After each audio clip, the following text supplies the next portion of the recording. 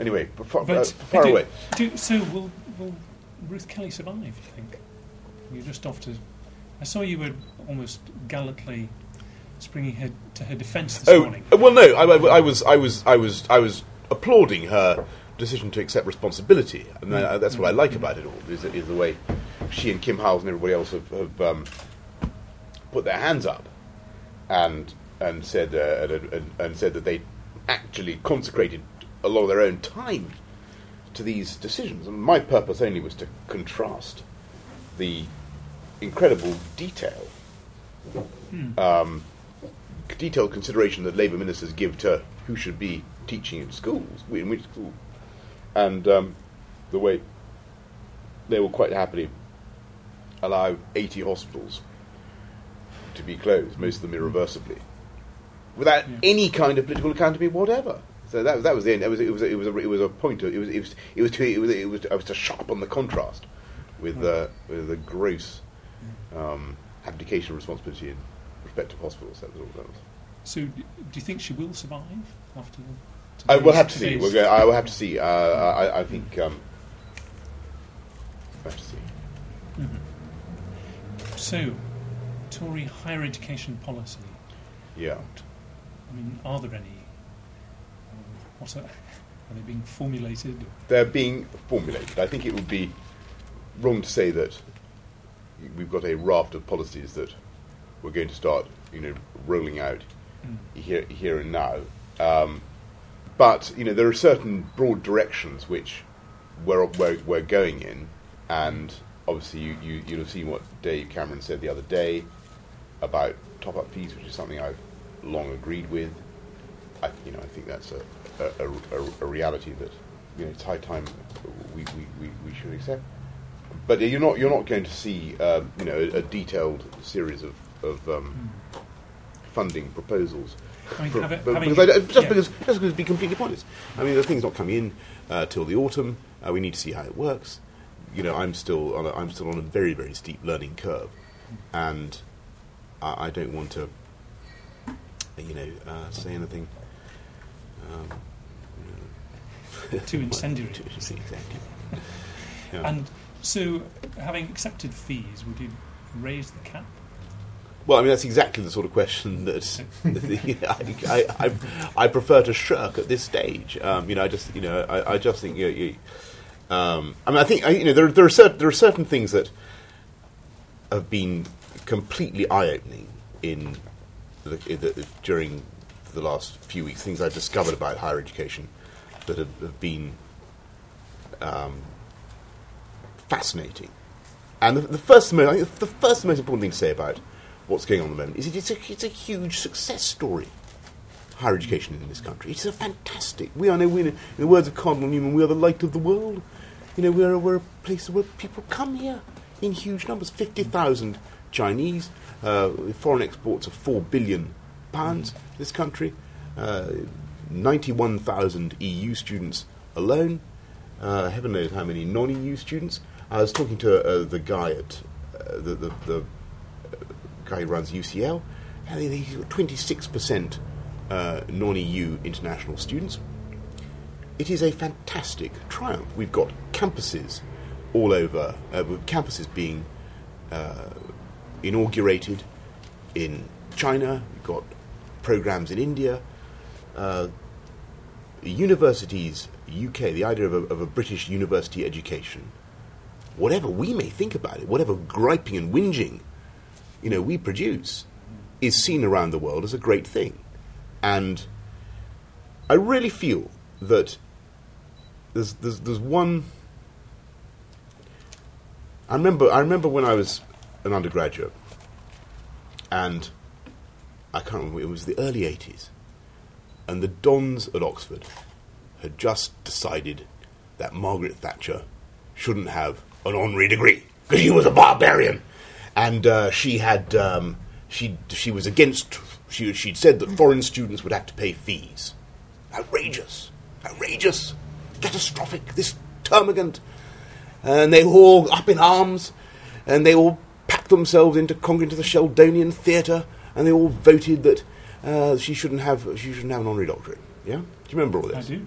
Yes. And I remember meeting my tutor as he strode back from this victory and placing his foot on the tyrant's neck. And I said, why have you... I was very politically apathetic, I want you to know that, at that stage, and I was purely curious. And I said, why have you done this? And he said, well, this is, after all, a place of education. As though, it's blinding off. And now you look at the results of that single change to the funding of British universities. 1.25 billion in fees from non-EU students, to say nothing of the wider contribution they make. Pushes it up to something like 2 billion. You've got about a tenth of the income for the British higher education sector is coming from foreign students, from non-EU international students, to put it in the correct. I got ticked off using the word foreign the other day.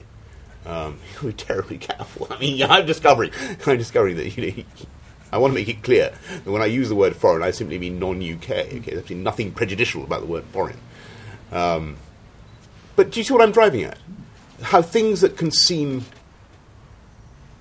barbaric at the time can actually turn out to be a major development for the prosperity and success of British universities. And so that's point. Well, that's the first thing I've learned is that actually there are great success stories, and there are success stories everywhere.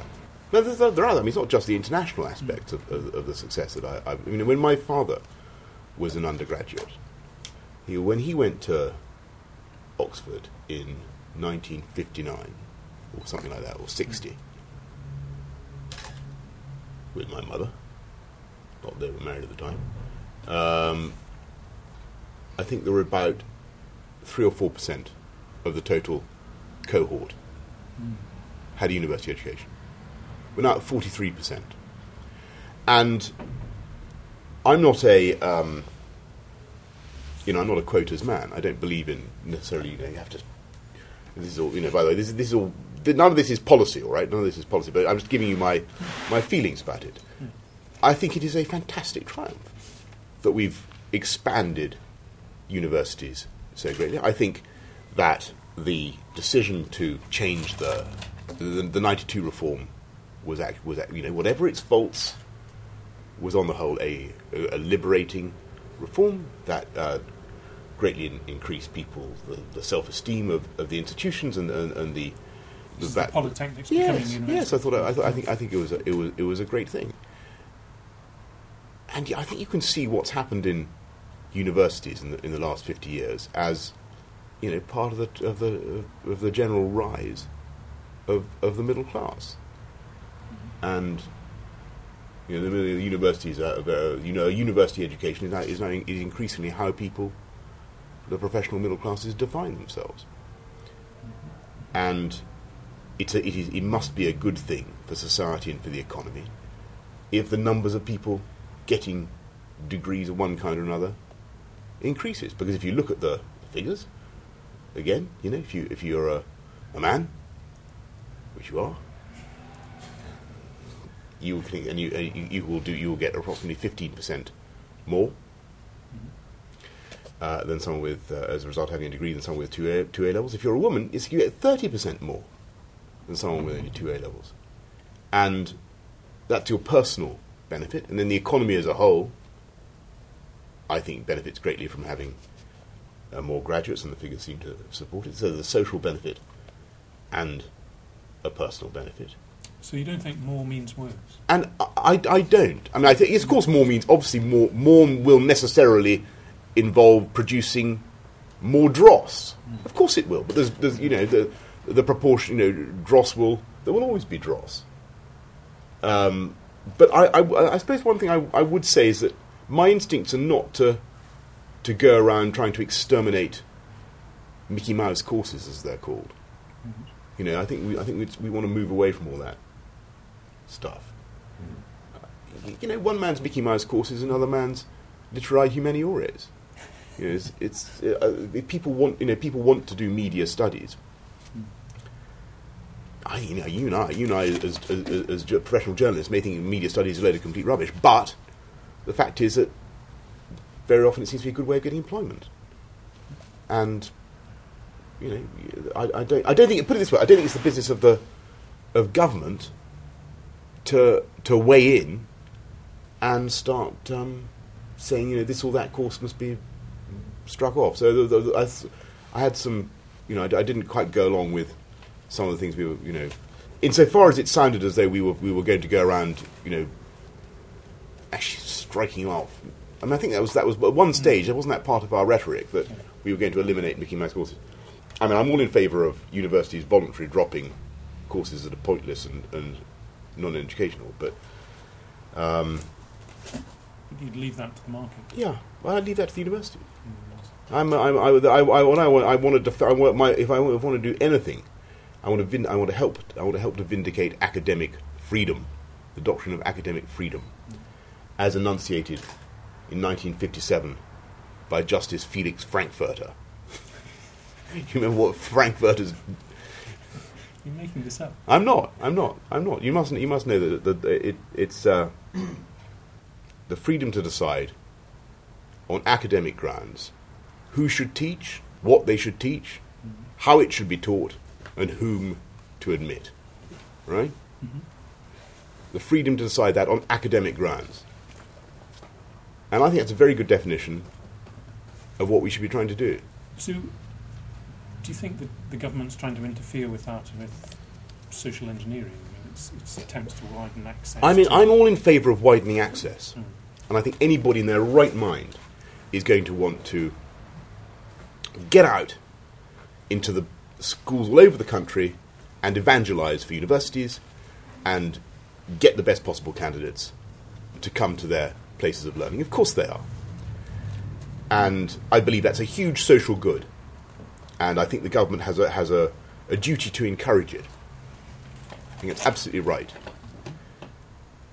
I'm not in favour of trying to rectify the vagaries and inadequacies of the British educational system when you come to the moment of university admission, and to try to engineer backwards and to sort out all the disasters and mistakes that have been made in the last 40 years by trying to bring on people, by trying to eliminate the discrimination process, which is, I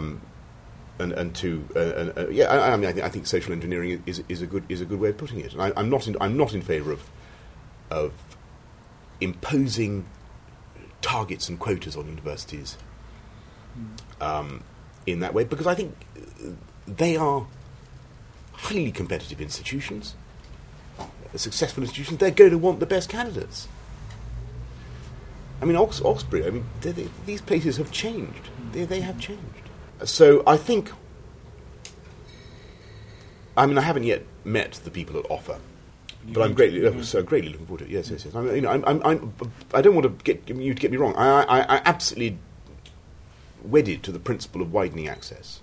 I think that is right.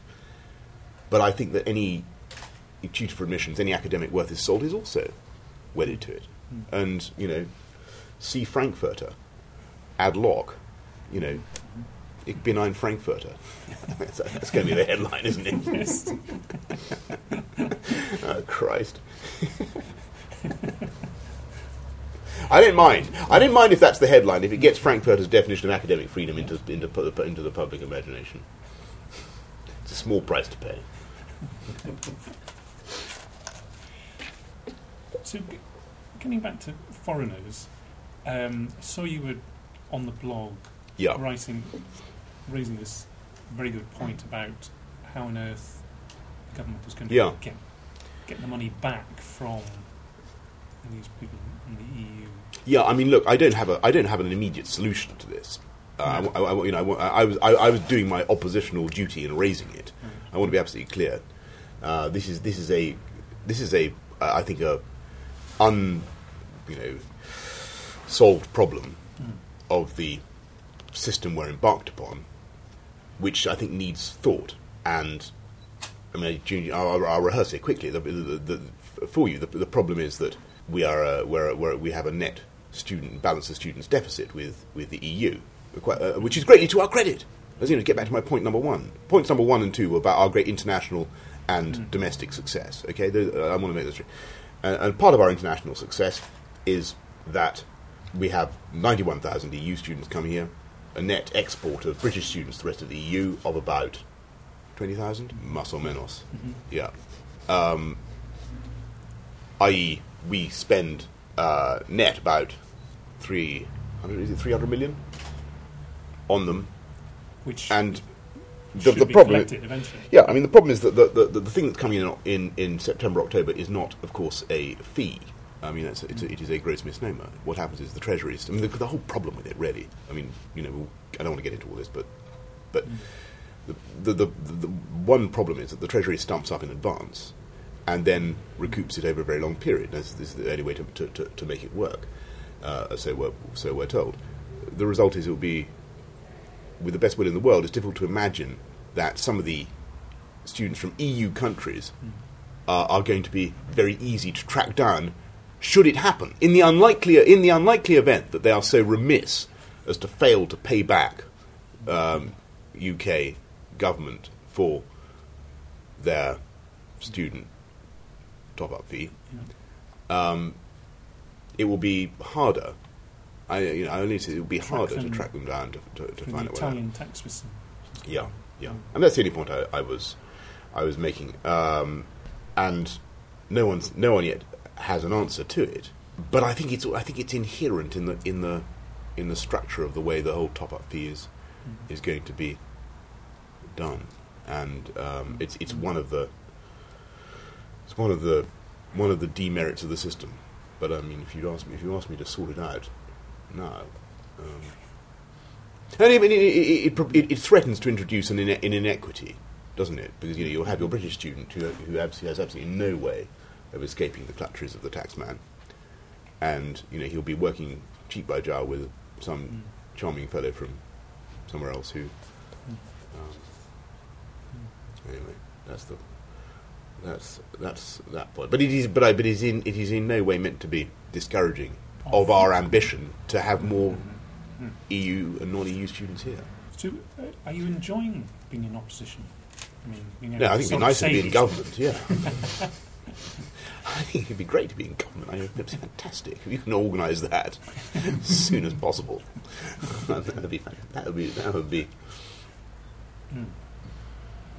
I mean, you can make these criticisms and. Yes, you can. But I think that's part of the job. And part of the job is sometimes just to raise a problem, and to because there will be fine minds sitting in the Department of Education and Skills who will be who will suck on their burrows and try and work out the answer.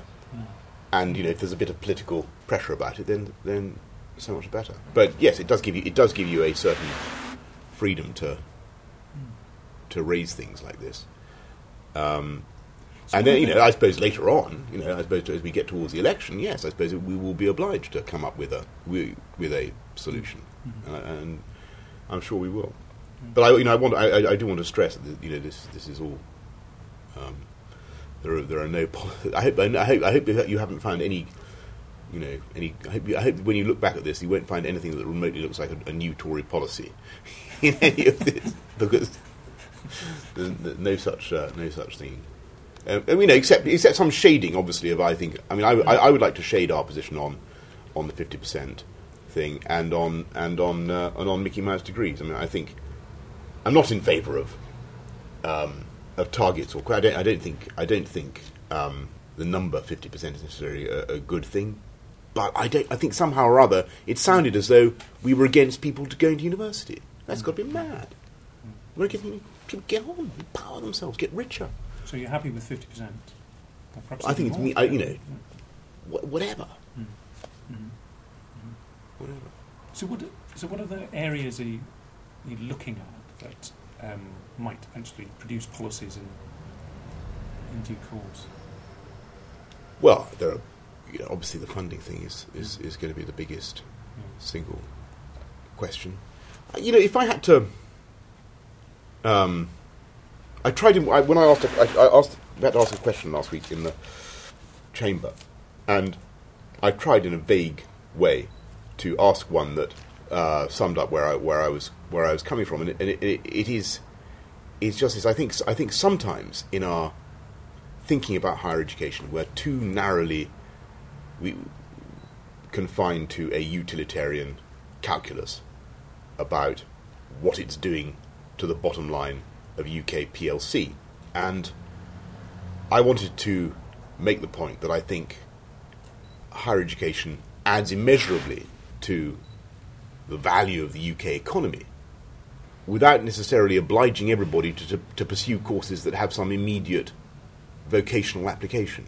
You see what I'm driving at? So I wanted to stick up for medieval history, amongst other things, which was, if you remember, deprecated by Charles Clarke. I think it was a bit misquoted. I had a look at several versions of what he said. It was pretty obvious to me that he was, and he said something else too. No, he was making a utilitarian argument. He was making a utilitarian argument. The taxpayer needs some reason to invest in these great institutions. Yes, and I think my retort would be that the taxpayer receives a handsome return for educating people in subjects that don't necessarily equip you with an immediate life skill. Like classics. Or whatever it happens to be. So that's one thing I want, that's a general statement of principle. Yeah? But I suppose what I want to spend the next few weeks and months doing is learning more about how the students are going to do it. Can they take on this debt? Is this reasonable? Are we asking too much of people? I want to discover to what extent the academics themselves want this freedom, because very often they don't, actually. Academics are very interesting people. They're very brilliant men and women. But what they very often they see themselves as providing a public good, and they don't necessarily resent the capture by the state that's taken place. I need to talk to them about that and see what they really want and how they see it going. And what else am I going to? I'm fascinated by this international success we're having. And I'd like to discover from other countries and from students in other countries what it is about Britain that they like, and what we can do to make them like it even more. And on the research side, have you plunged into the complexities of the RAE yet? I've dipped my toe into it. I can see how unpopular it is in some quarters, I've heard the arguments about it. I can see the case for having a spread of research funding across the university base. I really can see that argument. I can see that if you don't have a research dimension in some places, then you're never going to let them develop in the way that they might develop. And I believe in it might be that you could unexpected things will suddenly flourish and sprout and grow. And if you didn't have that kernel of research funding, then you wouldn't pull it off. On the other hand, I can see the argument from the big four or whoever they are that you want to maximise utility with them. That's one of the subjects. And that's another thing that it's fascinating to see the interaction between the academic community and the state, and how they manage it all. So, are you getting much reaction from students to your blog? And yeah, we got a huge number of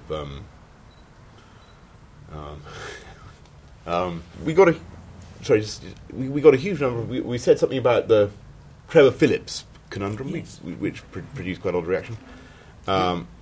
We positive or negative? It was just debate. Debate. Most people said broadly the same thing. I think most people said it's no business of the state to get involved in this question, and that was the. Yeah, but I know I'm the blog's journey just begun, but I'm happy with it so far. And you're running for rector event? I am. Yes. Gordon Brown's successor. Yes, that's right. Yes. And Winston Churchill, and Stanley Baldwin, and Tony Slattery. There you go.